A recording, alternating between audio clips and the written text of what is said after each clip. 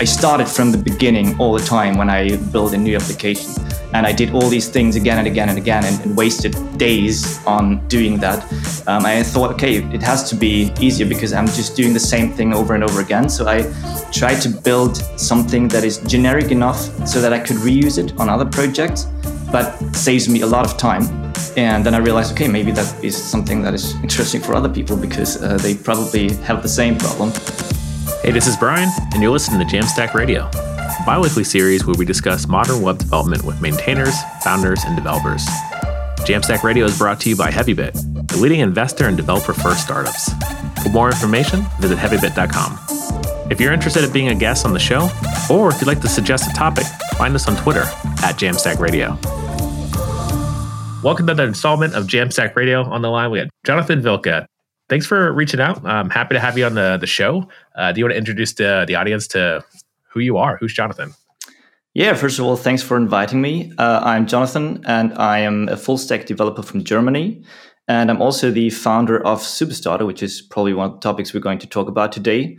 And I'm really excited to be here. Yeah, so you're a full-stack developer. Did you go to school, or did you work as an engineer prior? How'd you sort of pick up the trade? Both, actually. I studied something related to computer science, basically a combination of computer science and graphic design. So that's a very good base, actually, for web development because you get both sides. And then I have been working for now 4 years as a full-stack developer. Currently, I am a software architect as a full-time job and doing Supastarter as my side project. So trying to grow a little indie hacker project there. Excellent. I mean, I guess let's talk about Supastarter. I had seen it on Twitter. You had reached out after I already was aware of it. So I was super pleased to reach out and invite yourself on the podcast, which folks, if you want to invite yourself on the podcast, hit us up, Jamstack Radio on Twitter. But yeah, please tell us what Supastarter, what's the elevator pitch? Now, there are basically two answers to that question because one is what it currently is and one is what we're currently working on pivoting it into. The first thing is what it is right now. It is basically a starter kit, a starter template, or a boilerplate for SaaS applications. So it saves you time when you start a SaaS application because it's code base that has all that basic functionality already included, like authentication, internationalization, mail templates, billing and subscriptions and so on. And so you can save that time building that or reinventing the wheel because that's basically everything just is there and you just have to pass in your credentials. And the second part is what we're currently building it into because it's not going to be only that starter template, but rather a ecosystem of products around getting you to start your SaaS faster and easier. So we're expanding the boilerplate that it currently is to more ecosystems like the Vue ecosystem with Nuxt and also later on a mobile starter template. And also all the tools you need around starting a SaaS, like templates for a landing page, ready to use components and all that stuff just to make it a much easier for you to build and code your SaaS. Yeah, I want to move into the ecosystem, but before we jump into that, I want to talk about why did you build this? No, actually, it was out of my own need because I run a small indie hacker company, or basically I'm a freelancer where we do client projects. And I started from the beginning all the time when I built a new application. And I did all these things again and again and again and wasted days on doing that. I thought, okay, it has to be easier because I'm just doing the same thing over and over again. So I tried to build something that is generic enough so that I could reuse it on other projects, but saves me a lot of time. And we did that for our own project.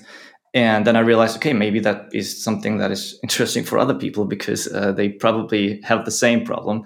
And then I just put it online. And actually, it was just an experiment. Like in the beginning, I didn't really think about making much money. So personally, I said, when this thing makes me $1,000, this is a really big success. And then suddenly people started buying it and started especially giving feedback on it. And then from there on, that just took off. And right now we have over 60 or nearly 70 indie hackers and companies using Supastarter for their business. or to start their business. And we're really excited where we can take this. Yeah, and like the current ecosystem, so I see that Supastarter, like it's made up of Next.js and Supabase. Yeah. What other options are there? I guess we could talk about today, and then we could talk about what's coming too as well. Yeah. Currently, it's all around a very serverless focused stack with Supabase as the backend as a service. Like it's used for authentication and the database, and also storage if you want to do that. And then, of course, Next.js as the front end and backend framework, or the framework for the application. And then we have some tools pulled in there, like Stripe for billing, and some libraries for forms, internationalization, and so stuff like that. And then it's hosted, or it's made basically to be hosted on Vercel, because that works perfectly with Next.js. So everything works serverless. Like you can scale your application to millions of users without having to do anything, and without having to manage any servers. And this is where I think the real power of this and all this Jamstack and serverless stuff comes into play, because now you're actually able to build an application for thousands or millions of users as one individual. Like in the early days, you had to be able to manage your own service, know what Nginx is, and that stuff. You never were really secure, because you had to do DevOps and database management and all that stuff. And nowadays, you can just use your graphical UI for setting up your database, connect your Next.js front into it, and put that on Vercel, and everything's there and working great. Yeah, and it's like so I've been doing this for quite some time, and I've seen like so I started around like the Ruby on Rails days is when I actually professionally became an engineer. So we saw a very similar structure where you had these templates and you could generate based on server-side rendered applications that were running in Ruby, and Django was Python, and there was also obviously some Node stuff as well back in the day. And then we saw this sort of separation of concerns, which is why we have this show called Jamstack. And what's exciting about this is that you're able to get people like hit the ground running as fast as possible, but like your focus on serverless infrastructure and technologies is also pretty valuable, because then you don't actually have to pay, especially if it's a SaaS that's just getting started. So you mentioned like 60 or 70 folks. Yeah. Like even your project's just getting started. So you're not paying for tons of infrastructure costs for less than 100 users. Like now you can get product market fit. And when you hit that product market fit, you can actually maybe take in way more revenue to be prepared to when you do have to reach for a server, or not even a server. Like I think with folks like Clerk and actually even Supabase, they have a very expressive free tier. So until you hit 1,000 or 5,000 on Clerk, I don't know. Supabase does, I think it's 8 terabytes or 8 gigabytes. I don't remember what the actual limit is before you have to call them and get an enterprise plan, but it's up there. Yeah. I actually wrote an article on how to start your SaaS with this stack for free. Like when you have all the free tiers, you can completely run that and get product market fit before you actually have to pay anything. So that's a really cool thing about these services. Yeah, and this is it's a common movement too as well, because I don't know if you mentioned indie hackers. Are you part of the indie hacker movement? Yeah. Okay, and like this is in particular like I know there's like a place where you can sort of showcase your work. Yeah, can you explain like the indie hacker community, like what that is? Yeah, sure. So I think everyone has its own definition of what an indie hacker is, but for me, it's basically someone who tries to grow a business from zero, like many call that bootstrapping too, and not try to get funding immediately, but rather try to see what they can do as an individual and how they can scale this thing up slowly. And most of them do this with one very nice goal, which is to essentially get freedom to maybe leave their job and do this as a full-time thing. And an additional thing, or a very interesting thing about it, is this whole build in public movement. Like many of them, including myself, share their journey on platforms like Twitter or even the indie hacker community. And that includes things like, the learnings from the daily things that actually come up. Like for me, it's the first time that I actually have a business on my own. and do all that marketing stuff and communicate with customers and that stuff. And all the learnings of that I share on Twitter so that maybe other people can learn from that too. And it also includes things like, sharing the revenue, how things are going, maybe that actually revenue is decreasing or something, or what you do when it's decreasing to get back up and so on. And I think that's a very interesting thing because the people there are so supportive. It's incredible. They give you feedback on, I just posted the other day, here's the new landing page draft for Supastarter. What do you think about this? And they say, oh yeah, we maybe put that a little bit differently. I think that's not so clear. And you basically get feedback for free from potential customers or often real experts in their area. And that's a very powerful thing and enables you essentially as an individual to start a business. And some of them make even very good money with that and were able to leave their jobs because of that. Yeah. Having community part of like the onboarding process as developers, onboarding process as a founder, like that's pretty valuable. So like the platform of indie hackers I know exists. I don't spend a lot of time there because I don't consider myself an indie hacker. But there's a lot of folks that I've seen grow careers and like gain influence just based on the knowledge that they share, which is pretty powerful to like share your revenue publicly in a spreadsheet on Twitter. And I think I know it's Levels.io. He's one of the big guys.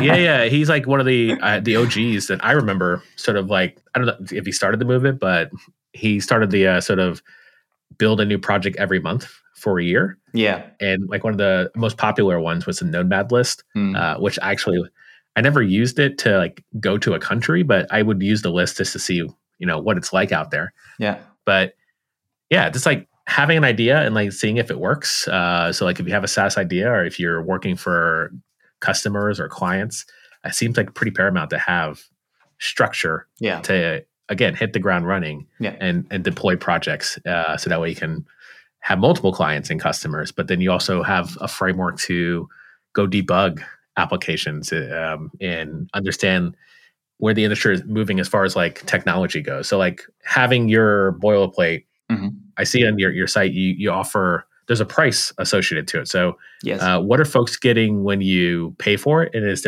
it only a paid template?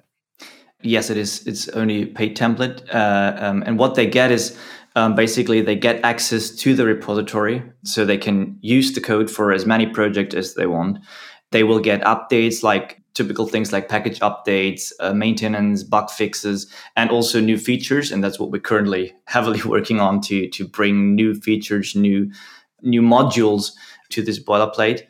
And they're also getting support out of it. We have a private Discord channel where we are all the developers in there who use Supastarter for the SaaS. They are very active in there. They exchange about problems, about ideas. And, if there are bugs or if someone needs support, of course, I as the main maintainer are there to help them.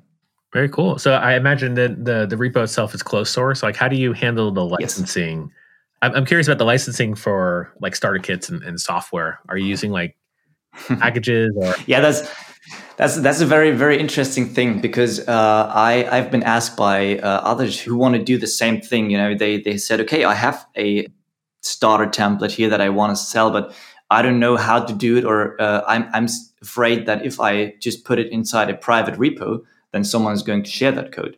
And of course, that is a fear that I can understand and the danger that is actually there. But so far, I've made a very good experience with that because people are just, they know what they pay for because for them, it's a very valuable thing. And they don't just give it to anyone else because they would be probably stupid to just give that away for free. But yeah, like there is no guarantee that your code is not shared by anyone. Yeah, this is true. And there's what you're offering is a secret sauce for folks to get started quickly. Yes. And have maybe if you're also an indie dev, you don't have a full team for folks to maintain dependencies and keep things up to date. Yeah. So if you secure yourself by purchasing the template and having that maintenance included as part of the process, then you're able to go and start multiple projects without the fear of, man, I have to maintain 20 different clients. And if the template itself or the libraries get a bug, you have to go and ship the same update and license in 20 different places. So I guess I see where the value is coming from. And you mean you have to, for most of them, it's an investment. Like they think it's currently the price is 300 euros. And like when you think about the usual hourly rate for a web developer, that's not even 2 hours. Yeah. And so, I mean, for most of them, that's more of worth it. So yeah. And have you used Remix in the past?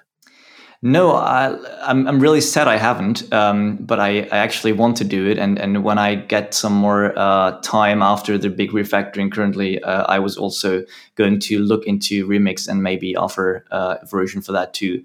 And I think some of the, or most of the parts could actually be reused, like all the components, because Remix is also built on React. You could reuse most of the components there. Yeah, I bring up Remix because Remix had a similar model where it was a paid license to use Remix, the actual framework itself. I share this because I worked at GitHub when Remix launched, and Remix was one of the folks that they reached out, the GitHub packages team reached out to, because instead of worrying about your code basically floating around in private repos everywhere, if you attach it to a GitHub package and you get access to the GitHub packages and share licenses that way, it was a thing that the team explored, the Remix team got on board. And then a year later, they open sourced it. And I think at that point they took funding, so they open sourced their project instead. Yeah. But it'd be interesting, like if there was in the same, like probably another podcast in the future, or another sprint for you. But there's probably a way to distribute licenses in software in a way to provide templates. Because I know the Tailwind team, the UI template library as well, that was a paid license software as well. I think they were doing it very similar to what you're doing. Yeah. So they never had like the sophisticated management of licenses and access. Yeah. But yeah, what are your thoughts on that? For now, I'm actually fine, but you're right that might be a good thing to look into in the future, to have that a little bit more secured. But what we're also thinking about is to bring those, not everything into one code base, but actually more into modules. And so we sell individual modules, and so you just get access to the modules that you want and have the code base in there.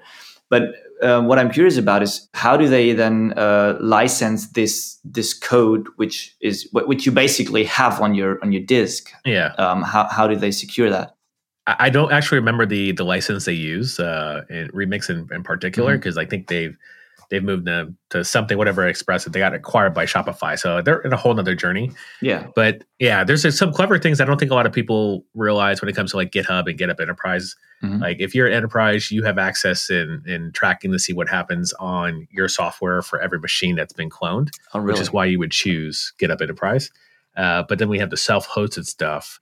A lot of that's built into the software, which is, I don't want to call out specific companies that are customers of GitHub, but the idea is like, so I don't know the context of licensing software and distributing through packages. I think it's a problem like folks like NPM are solving.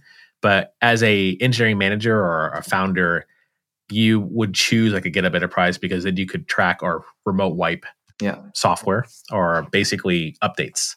Yeah. So like GitHub Enterprise, you have to, you pay for the next update. And that's how software was, 15, 20 years ago. So in order to keep your code bug free, they have to come back and update from the latest version.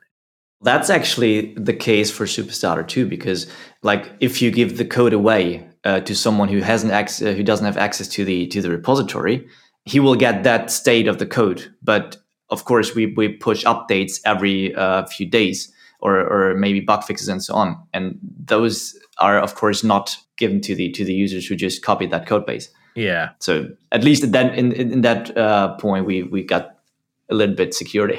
Yeah, and there's probably something here in this conversation. So like I'm coming out of the world of I'm running a VC backed startup. Yeah, and it's like Supastarter is like, it's a very good idea for the indie hackers, but the keeping the product up to date is actually probably a whole other startup. Yeah, exactly. And like a whole nother pipeline and solution. So But I feel like that could be a whole nother podcast. I do want to go back to the Supastarter. Like if there's anything else you wanted to mention about what you have on the roadmap, what's coming, I guess, coming down the pipeline that we haven't touched yet. Yeah, so the latest things we're working on and very close to ship are two completely new versions of the boilerplate or starters template. One for Next.js. So that's a complete rewrite with the new app router and also more modular, so that you can basically that you're not that dependent on Supabase anymore. I mean, many of our customers really love Supabase and they want to have it included. And so you can, of course, use it if you want, but it will be that modular that you can easily switch out the database to use, I don't know, PlanetScale or a self-hosted database or whatever, because we use Prisma as our ORM. And the same boilerplate will be available for Next. So we expand to the Vue ecosystem. And also, I'm preparing some templates, like single individual landing page templates that you can purchase independently of Supastarter. So that's where this whole ecosystem starts to grow slowly. I hope to launch them within the next week. So really excited to push something new there. Cool. Sounds good. Well, thanks so much for coming on, Jonathan, and talking about Supastarter. I do want to transition us to picks. So these will be jam picks, anything that we've been basically jamming on, what gets us up in the morning. Mm-hmm. Could be music, food, technology related. Everything's on the table. And if you don't mind, I'll go first. Sure. I've got two picks. First pick is a book I've been reading. I've got folks on the team who are engineering, and I've moved away from full-time engineering to now be product lead, sales lead, customer success. Mm-hmm. And it's been fun because I get to now learn more about product and understand stuff that I've seen but never really paid attention to, like OKRs. Mm-hmm. So there's a book called Radical Focus. Mm-hmm. And it's all about how, what are the purpose of OKRs, where they came from, what are bad OKRs, how do you set up OKRs for success, and how do you keep the team on track and radically focused. So highly recommend anybody who's starting something, or if you work on a team and you're an engineer, it's probably great to, if you're big enough, think about how the work you do impacts the OKRs. So if you want to do a whole rewrite from JavaScript to TypeScript, or if you want to rewrite your CSS module, whatever, ask the question of how that impacts the OKRs. And if the OKRs, we could speed up development, that's a good key result to go with your objective, which is product market fit or whatever your objective is. But I've been inspired by this book, and I highly recommend people pick it up. Radical Focus. Putting it on my reading list here. Excellent. Yeah. Honestly, at your point where you are with your product, it would be super helpful, very valuable. I mean, this is especially important for indie hackers, right? Because if you don't have a team, it's even more important to focus on certain things, and having the OKRs to actually see what is the most important thing you have to focus on right now is really valuable. Exactly. The other thing I was going to mention is we have a Chrome extension for open source, which is my daytime job. It's been a fun little side project to build a Chrome extension. So search open source in the Chrome store. We're adding some extra features on GitHub, sort of like Refine GitHub is another project that's a Chrome extension. It's been fun I've actually never built a Chrome extension. I don't know, Jonathan, have you built a Chrome extension before? Just a very, very basic one, just to see how it actually works. And it's actually very easy, right? It's just HTML and JavaScript. Yeah. So I expected it to be more complex. Yeah. It's extremely rewarding because, it's just kind of how the web was 10 years ago. You just bundle it and you've got to index that HTML and then you got a manifest file to keep all your sort of title and avatars and stuff like that. And pretty straightforward. Currently working with 2 interns for the summer at Open Sauce, and we've already built the extension. Now we're just adding fun stuff like AI to it. So cool. Going to do some pretty cool stuff with our data and putting it on the page. AI is everywhere. You have to try it. It's By the way, also interesting to notice, we are also have a AI integration in work by a friend of mine. So that's coming to Supastarter too. Excellent. Yeah, I mean, AI has become the fun weekend project. I question how many of these AI startups will be around in a couple years. Yeah. But for having enhancing the experience for your customers and developers, definitely worth trying out. It'll be around. Yeah. It might be super expensive though in the next year. Probably, yeah. Cool. You have any picks for us? Yeah, I have one nice pick, which is related to the topic we've been talking about a lot, which is indie hacking. And it's a book, one of my favorite books on that topic by one of the most popular guys in the business, which is Arvid Kahl. His podcast is called The Bootstrap Founder, but the book is called Zero to Sold. Okay. Yeah, very good book. And I've learned a lot from that, so I can only recommend that to everyone who wants to start their own journey. Excellent. Well, appreciate it. Appreciate you sharing your journey with us. And for folks who want to start their journey, check out the podcast. Check out Supastarter too as well. I definitely was trying a lot of these templates and these other tools a couple of years ago when I was building a bunch of side projects during the pandemic. And yeah, for someone who wasn't day-to-day coding for my previous day job, I was doing developer relations. Mm-hmm. I always wanted to keep up to date and up to speed, and this would try something pretty quickly, like Remix and stuff like that back in the day. So I will keep this on my list of things to try, and hope folks that are listening will do the same and keep spreading the jam. That's all we have time for today. If you're interested in being a guest on the show, or if you'd like to suggest a topic, find us on Twitter @JamstackRadio. This show is brought to you by HeavyBit, the leading investor in developer-first startups. To learn more about HeavyBit, visit heavybit.com.